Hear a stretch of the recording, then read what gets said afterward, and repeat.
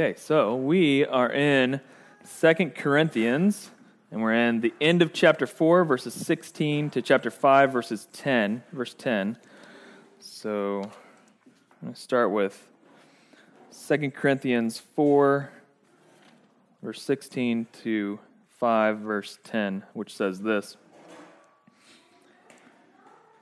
"We do not lose heart. Though our outer self is wasting away, our inner self is being renewed day by day. For this light momentary affliction is preparing for us an eternal weight of glory beyond all comparison. As we look not to the things that are seen, but to the things that are unseen. For the things that are seen are transient, but the things that are unseen are eternal. For we know that if the tent that is our earthly home is destroyed, we have a building from God, a house not made with hands, eternal in the heavens. For in this tent we groan, longing to put on our heavenly dwelling, if indeed by putting it on we may not be found naked. For while we are still in this tent we groan, being burdened, not that we would be unclothed, but that we would be further clothed, so that what is mortal may be swallowed up by life. He who has prepared us for this very thing is God, who has given us the Spirit as a guarantee. So we are always of good courage. We know that while we are at home in the body, we are away from the Lord, for we walk by faith, not by sight. Yes, we are of good courage, and we would rather be away from the body and at home with the Lord.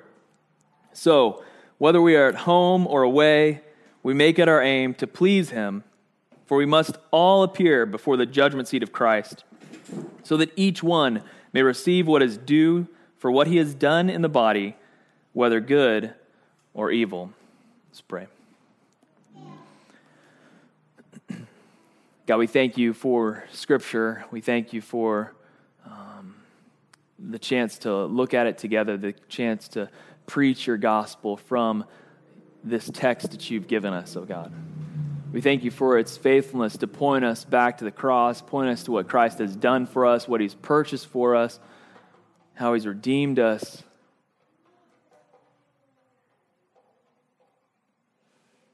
God, we pray that your Spirit will be speaking to each of us this morning. God, these will be your words and not mine. It's in Christ's name we pray. Amen. All right, so I've got a question for you as we start. The question is, what is home? How do you define home? Is it a place?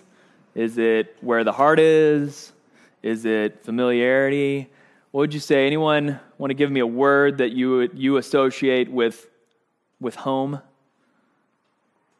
Any words stick out to you when I say the word home? Where you're loved. Cool, yeah. So not a place. No. Others, what does home mean to you? What does it mean to you when you hear the word home?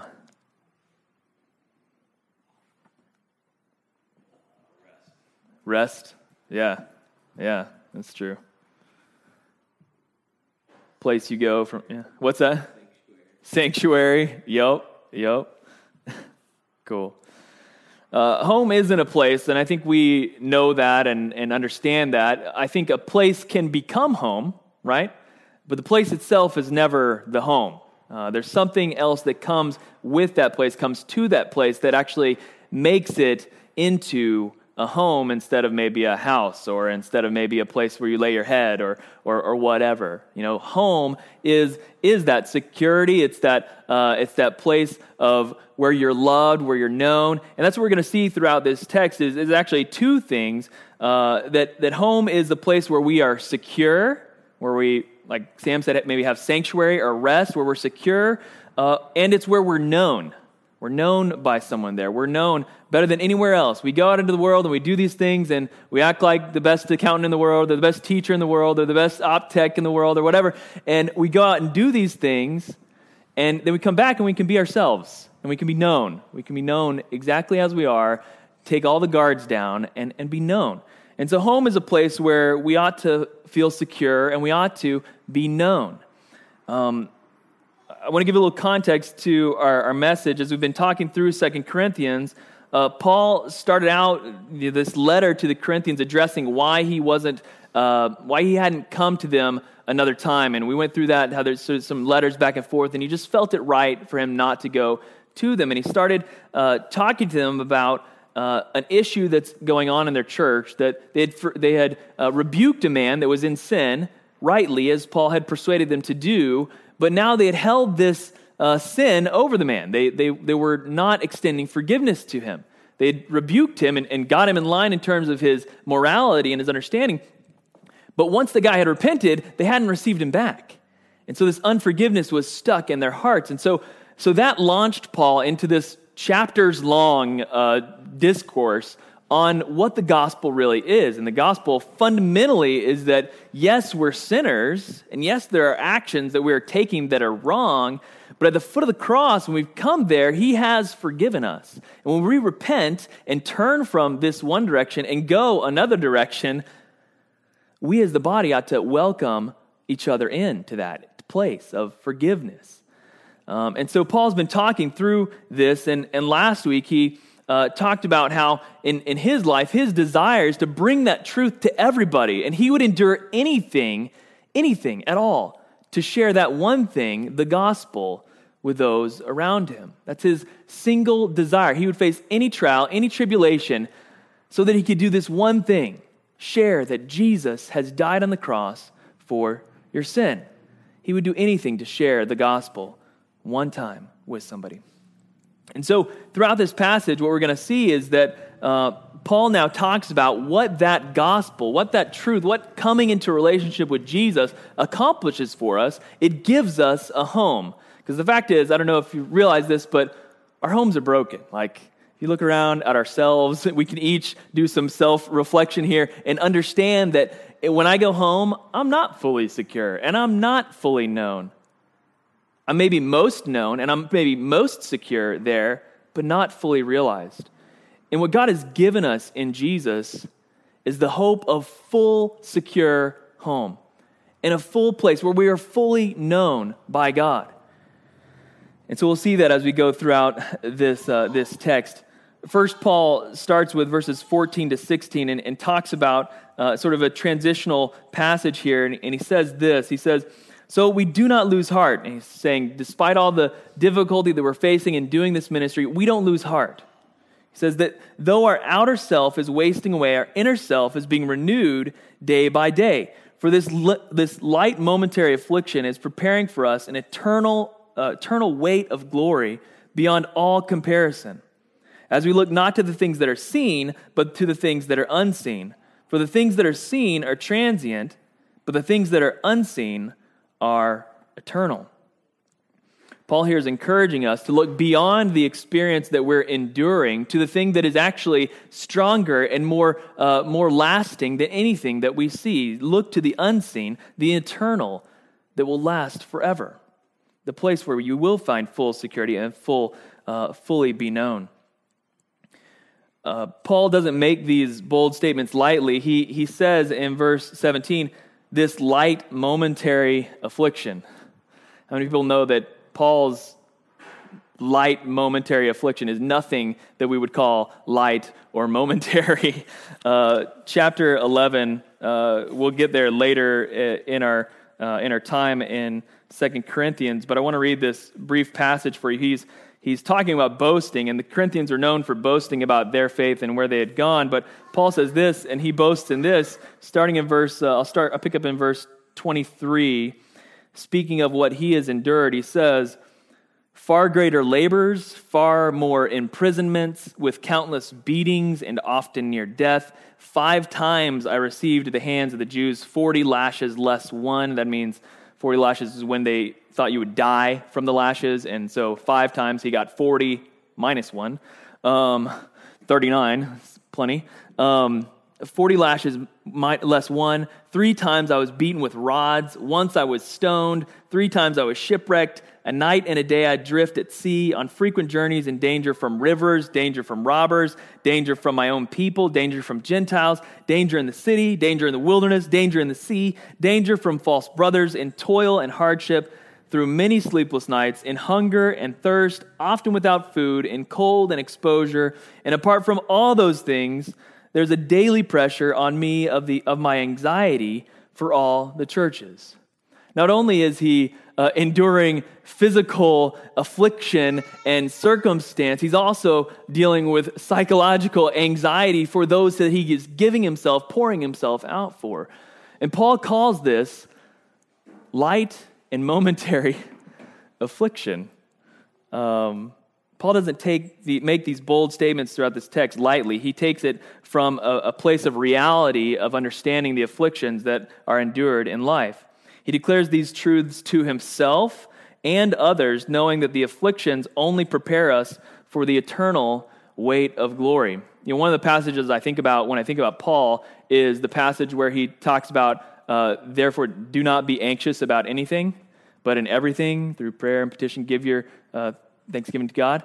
I always think about that because a lot of times you face anxiety, right? And you're like, okay, how's this thing going to happen? Or how's this thing going to happen? Or what is this person thinking about me? Whatever. All these anxieties pressure us all the time, right? And I always think, man, Paul, don't be anxious about anything. Are you serious? It's not that Paul says there won't be anxiety, right? It doesn't say anxiety will never come. It says don't let anxiety take over you. He even admits in chapter 11 that he's faced with daily pressure of anxiety over the churches that he's serving. So it's not that he's unaware that we all are enduring anxiety that grips us throughout our days. It's that he says, don't be held down by that. God has given you something greater to stand on than that. Yes, the anxiety might be there, but trust and hope in the Lord. He is bigger than that anxiety.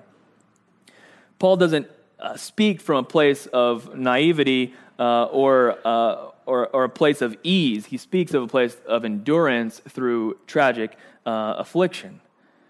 And so Paul says this at the very beginning of our passage, do not lose heart. Though our outer self is wasting away, our inner self is being renewed day by day. The fact is, when we've placed our trust in Jesus, the external circumstances that we're facing pale in comparison to the eternal reality that has been born within us. And now, whatever comes our way on the external is only measured against the eternal that is within us. So Paul says, we've got to look to the unseen and understand that what is unseen is what will last, and what is seen is just transient. We think about things that are structured and full as things that this thing is just going to stand forever. Like, well, this building's been here since 1924, and, there's a pretty good likelihood that in the next 50 years, it'll be gone. We probably won't be here in 50 years, and our church probably won't be here in 50 years unless it's in another structure that is also here. The truth is we're in a downtown area. This is a very small building. At some point, this building is going to grow very large, and there's going to be a much taller building where we're standing. Things that are structured and tangible to us sometimes seem like the things that are most stable. The truth is they're not. They're transient. They're here today, gone tomorrow. They came from dust, and back to dust they go. And so the problem for us is to think about what is truly eternal, what's truly going to last, more than the temporal things that we're enduring. I read this from a commentator this week. He said about this passage, the problem isn't so much in what we think about our light affliction, but in that we think so little of our coming weight of glory. We think so much about the light affliction that we're enduring, whatever it may be, and we think so little about the coming glory that we have in Christ Jesus. I admit, I'm very guilty of that. I don't think much. I don't reflect much about, it's going to be great when I'm in heaven. Like, I don't dwell on that a ton, really. I know it, as a Christian, I know that's what I've been given, and I have a secure hope in Jesus in that. The truth is, a lot of times, I don't really think about that. I'm usually going to God in prayer thinking, Lord, help me with this. Lord, help me with that. Lord, help me with this. And sometimes I'm thankful to him for the things he's done, but I don't spend a lot of time just dwelling on isn't it going to be great to just be in the presence of the Lord and all these cares are going to be totally gone away. And I don't let my spirit be renewed by that. And I need to. I need to let that eternal weight of glory that has been bought for us in Christ sink deeply in my soul so that I know, even if I endure the experience of Paul, that is a light and momentary affliction. So Paul gives us two things about this eternal home, really, that has been purchased for us in Christ throughout this text. He says, first, that this home is a place where we are secure. And second, he says, this home is a place where we are known. There is an eternal place, an unseen place to us as we are perceiving things. There is a place that is unseen, that is the real home for us, where we have full security and full knowledge of one another, where we are fully known for who we are. And that place is in the presence of God. The truth is, as we talk through this, we're talking, yes, about a place that is in the future for us who have placed our faith in Jesus, but it's also a place that, somehow extends into us because of what Christ has done. Jesus, when he taught the disciples how to pray, said, your will be done on earth as it is in heaven. There's this reality that what is eternal has been born in our hearts. And so we're experiencing a bit of his security, a bit of his knowingness of ourselves, even now, and though we will experience it fully in the future. But this is what Paul says about our secure home. First, he says, our home is where we are secure. Verses 1 to 5 of chapter 5 say this: For we know that if this tent that is our earthly home is destroyed, we have a building from God, a house not made with hands, but eternal in the heavens. For in this tent we groan, longing to put on our heavenly dwelling, if indeed by putting it on we may not be found naked. For while we are still in this tent we groan, being burdened, not that we would be unclothed, but that we would be further clothed, so that what is mortal may be swallowed up by life. He who has prepared us for this very thing is God, who has given us the Spirit as a guarantee. So the first thing is this: there is a home for us, and it's a building prepared for us by God. God himself has prepared a place for us, a home for us to live, an eternal home for us, where we're secure. We look around at our homes and, think this is a pretty secure place. It looks pretty good, right? But God has built us a full home. And the fact is, as we walk through this life, there are many things that could destroy what is our home. And there's a lot of imagery throughout here of tent and house and clothing and dwelling. But what he's really trying to get across here is that we are in bodies that can be destroyed. These bodies could die. We could be run over by a bus today, or whatever it is. These things are going to fail us. We could get a disease and die very quickly because of that disease, or we could live a very long life, and then we'll still die. These things will be destroyed. But God says there's an eternal place for us, a building that will last forever, that is for us, that God has prepared for us. And so there's a lot of imagery there, but what he's trying to get across to us is that we have a place that's prepared for us by God, and it will last forever. Paul describes this a little more, saying that what is mortal, that is my body, is going to be swallowed up by the life that God has given me in Christ. Verses 2 to 4, he gets to that. He says, for while we are still in this tent, we groan, being burdened, not that we would be unclothed, but that we would be further clothed, so that what is mortal may be swallowed up by life. The Corinthians had this understanding. We went through it a lot when we were in 1 Corinthians. They had what's called an over-realized eschatology. They believed that their body didn't matter, and so they did all these immoral things with their body because the body didn't matter. And that their spirit is what did matter. And so they were dwelling in this spiritual realm to where they thought, well, because Jesus has forgiven my sins, my spirit is clean, and I can do whatever I want in my body. Which is absurd, right? And so what Paul is saying, it's not that we are putting off the body. We're not putting off the body at all. This is the body that God has given us. When we die and we're raised, we're clothed further. Our person is made whole. We're given greater clothing that will swallow up what is mortal within us and give us full life. And so he's confronting again this Corinthian perspective that the body just doesn't matter and this is just going to pass away so we can do whatever we want with it. Say, no, it's not about like your body being done with after you die. It's about you being further clothed with the eternal life that God has for us. And so Paul says what is mortal will be swallowed up by life. Paul then in verse 5 shows us how guaranteed this is for us. He says, verse 5, he who has prepared us for this very thing, this swallowing up of our mortal bodies in life, is God. God is the one that has prepared this for us. The fact is, if I build something, it's not going to last. If I do it, it's going to break down because I'm a human. Any human that's built anything has only built something that's going to turn back to dust. I was going to talk about this later, but we watched this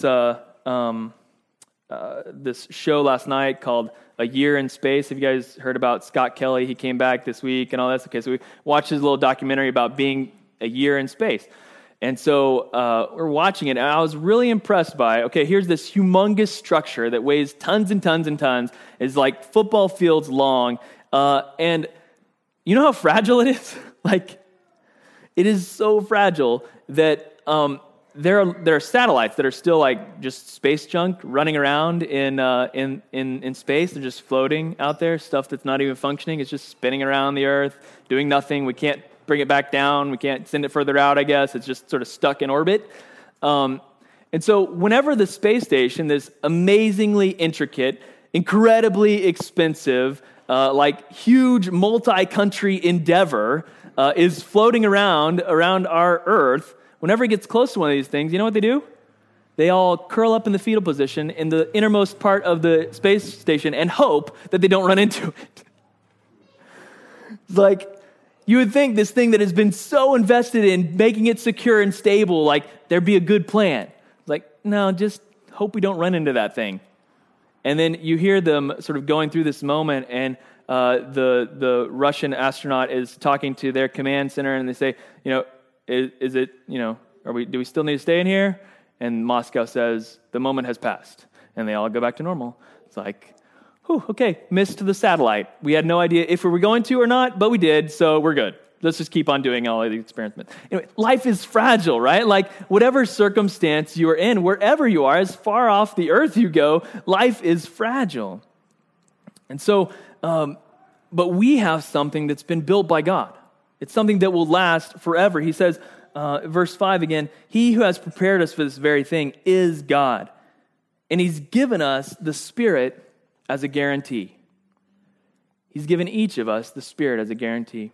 I've talked about this a number of times, but the fact is, like, I don't have an ability to fully judge any of you or even my family or anybody I know about exactly whether they have placed their faith in Jesus or not. Like, I don't have an ability to know exactly your motives and how your relationship with Christ is exactly to know, like, I know you're going to heaven, and I know you're going to heaven, and I know you're... Like, I'm not the judge of that.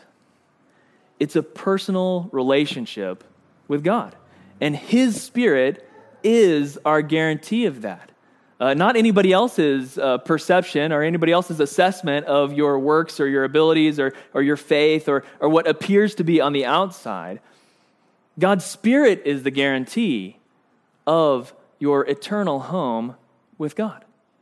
He's built the eternal home, and He's given you individually a guarantee by the Holy Spirit. Now, can I see fruit of the Spirit's work in someone's life? Yes, we can discern fruit of the Spirit's work in each other's lives. And we definitely see that and can be encouraged by that and encourage each other in this truth. But ultimately, it's like this very personal relationship with God where His Spirit is the one that tells you, you know what? If I die tomorrow, I know where I'll be. That's one of the fundamental questions in like street evangelism or really any sort of evangelism is you go up to someone and say, hey, if you die tonight, where do you think you'll go? Right? And they're like, well, I don't know. I don't really care. Whatever. And the thing a Christian can say, if they're being honest and if they've really had this experience, is I do know. I know exactly where I'll be. If I go out on the street and die somehow, some way, anyway, if I just pass out and die, I know where I'm going. I know exactly where I'm going. I'm going to the eternal building that God has built and prepared for me and is secured for me by the guarantee of his Holy Spirit because of my faith in Christ Jesus. The home that we have in God is secure, and it's guaranteed by the Holy Spirit's work within us. I have to say that because the second section, we sort of shift to this other idea and concept, and I want to make sure that we don't get them convoluted.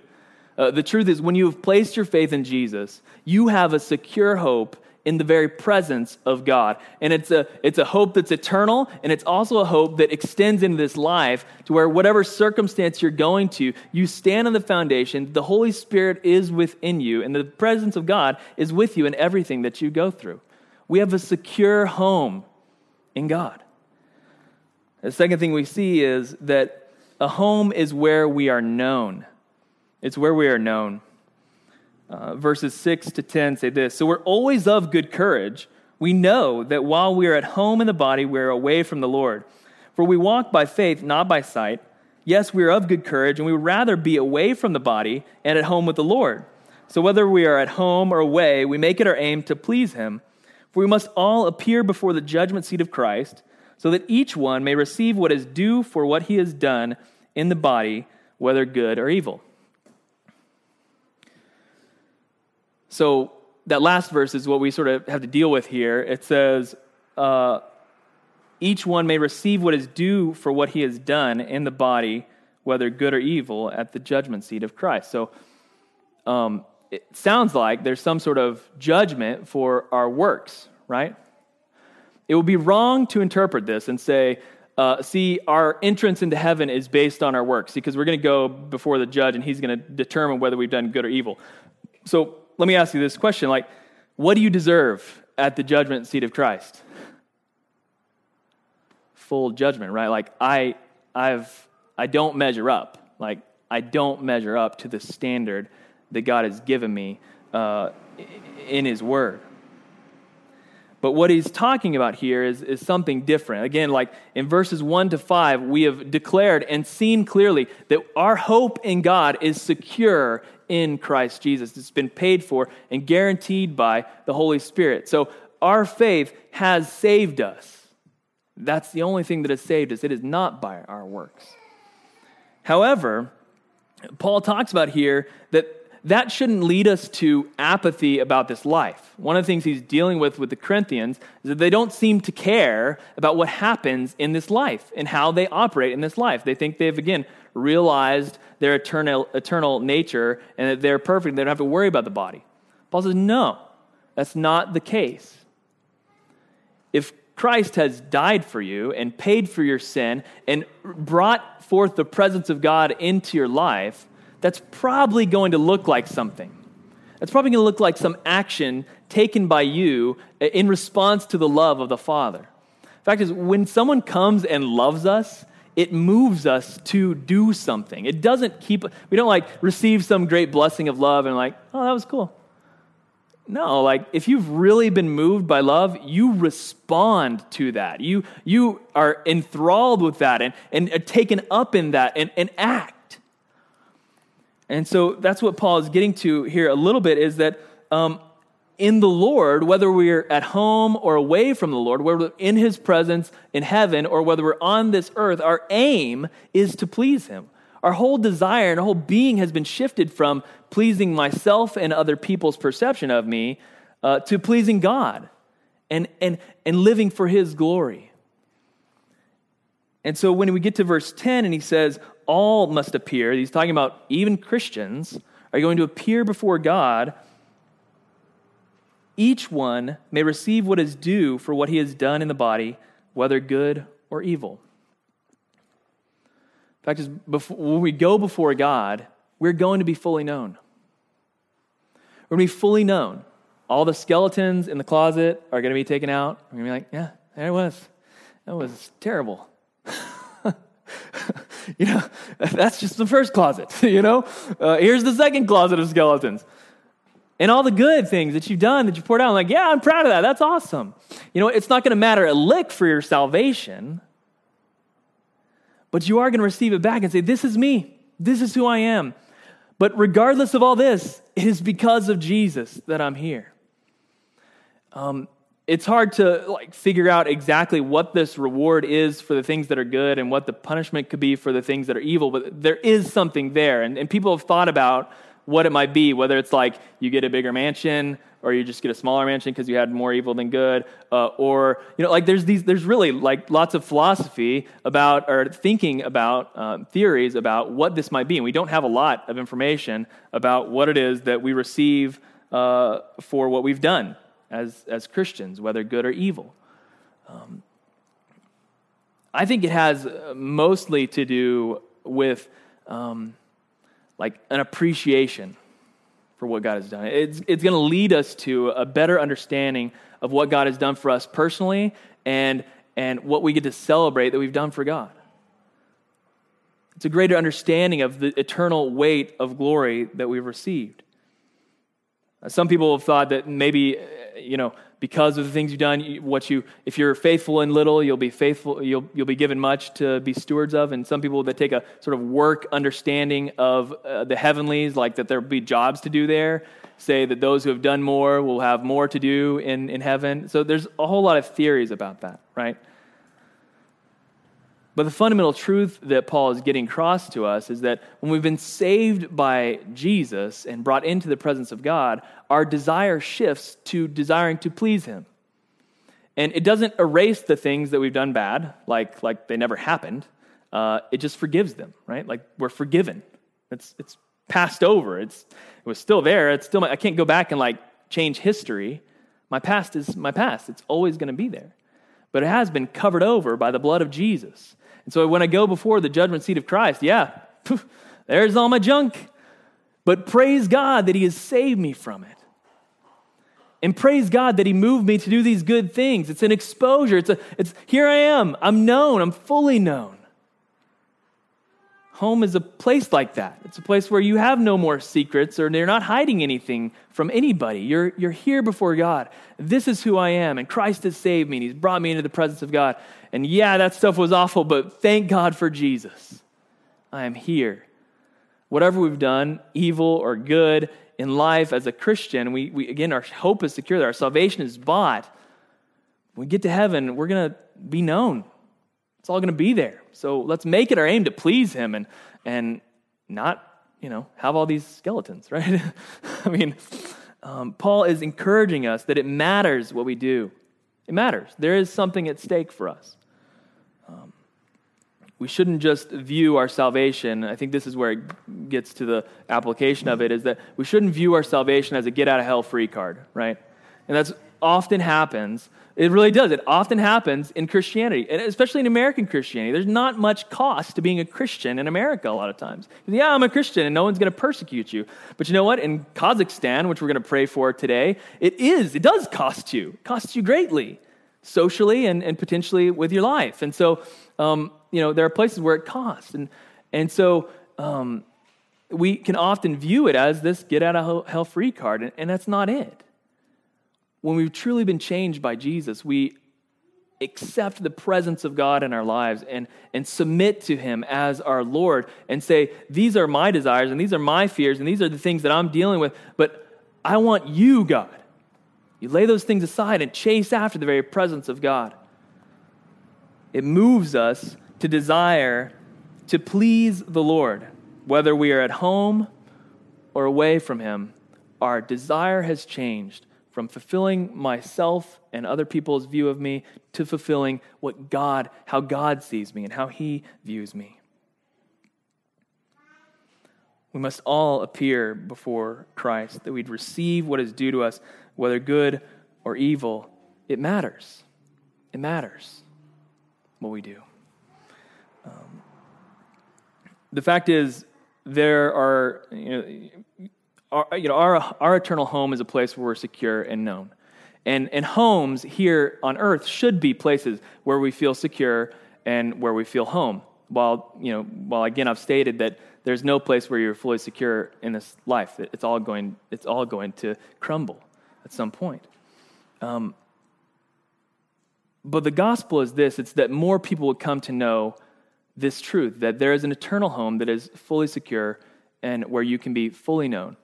And the truth is that in our very community, I mean, you can throw a rock from downtown in any direction and find homes that are not even close to secure and that are not even close to being places where people feel like they can be known or where they can find rest or where they feel loved.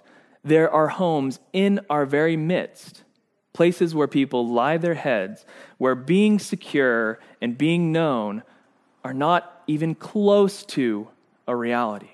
Not even close. Like maybe the last place they would call a place of security or place where they can be vulnerable with people.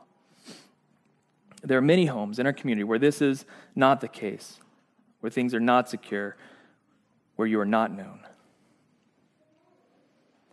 We've all probably endured that to some degree. We've been in a place where we thought we could be who we are, where we thought we were secure, and that security was violated or our vulnerability was taken advantage of. It's true. We've probably all experienced that. There's places where a home that was supposed to be a home was no longer a home to us. And we know many people that are enduring that very thing in our community today. Kids in difficult situations, grown-ups in difficult situations, where their homes aren't places of security. As a gospel-preaching church, as a community of believers that has been changed by the fact that there is an eternal home and there is a place where you can be known, we have an opportunity in this community to give security in Christ to people. God has given us this ministry of reconciliation as we've been sort of talking through this, and we'll talk through it some more over the coming weeks. God has given us a security in Christ to share with other people. Are we going to solve all the problems? No, but we probably can help with a lot of them. And what we can give them also is an eternal hope that is beyond any circumstance that we are facing in this life. An eternal security in Jesus.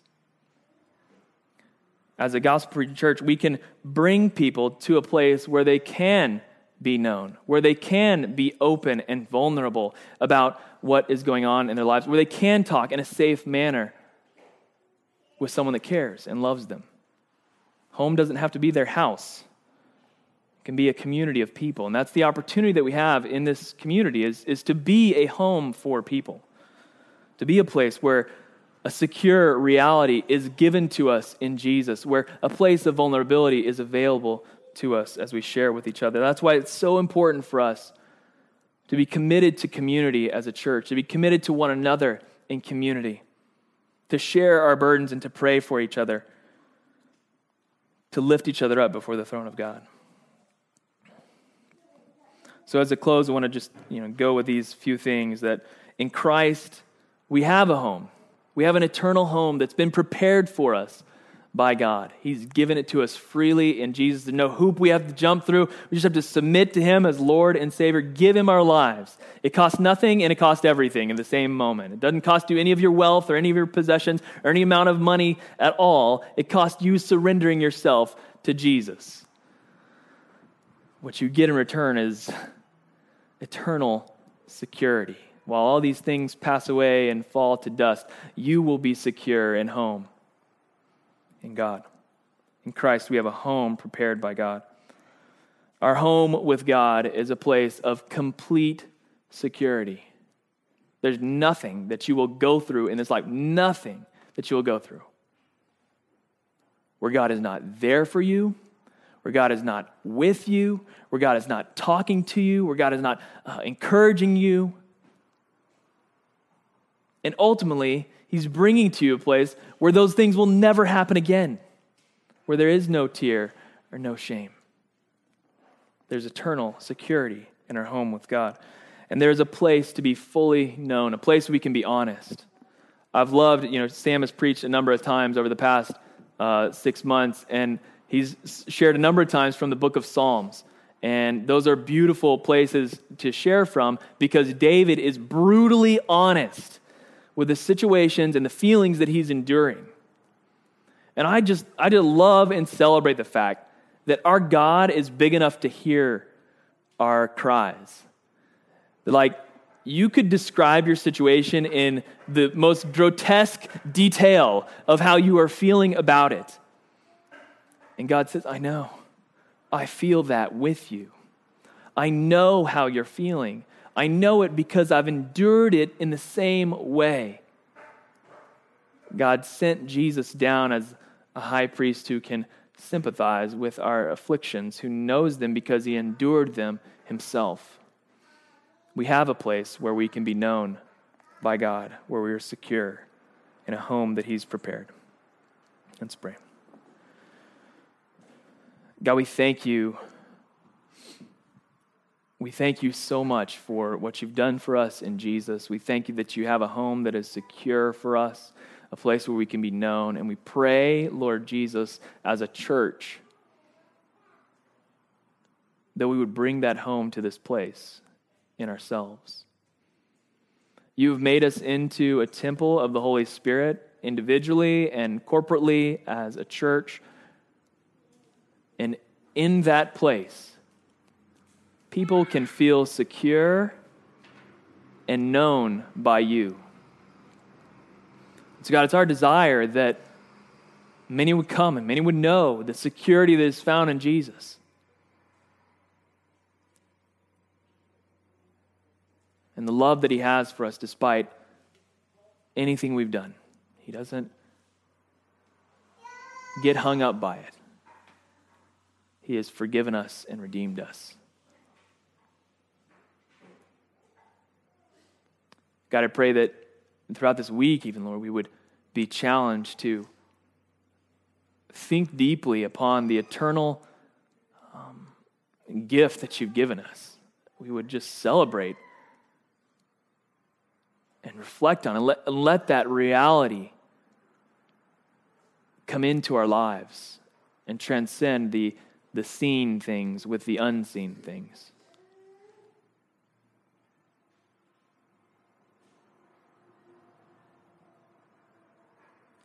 Lord, we thank you for Jesus. It's in his name we pray. Amen.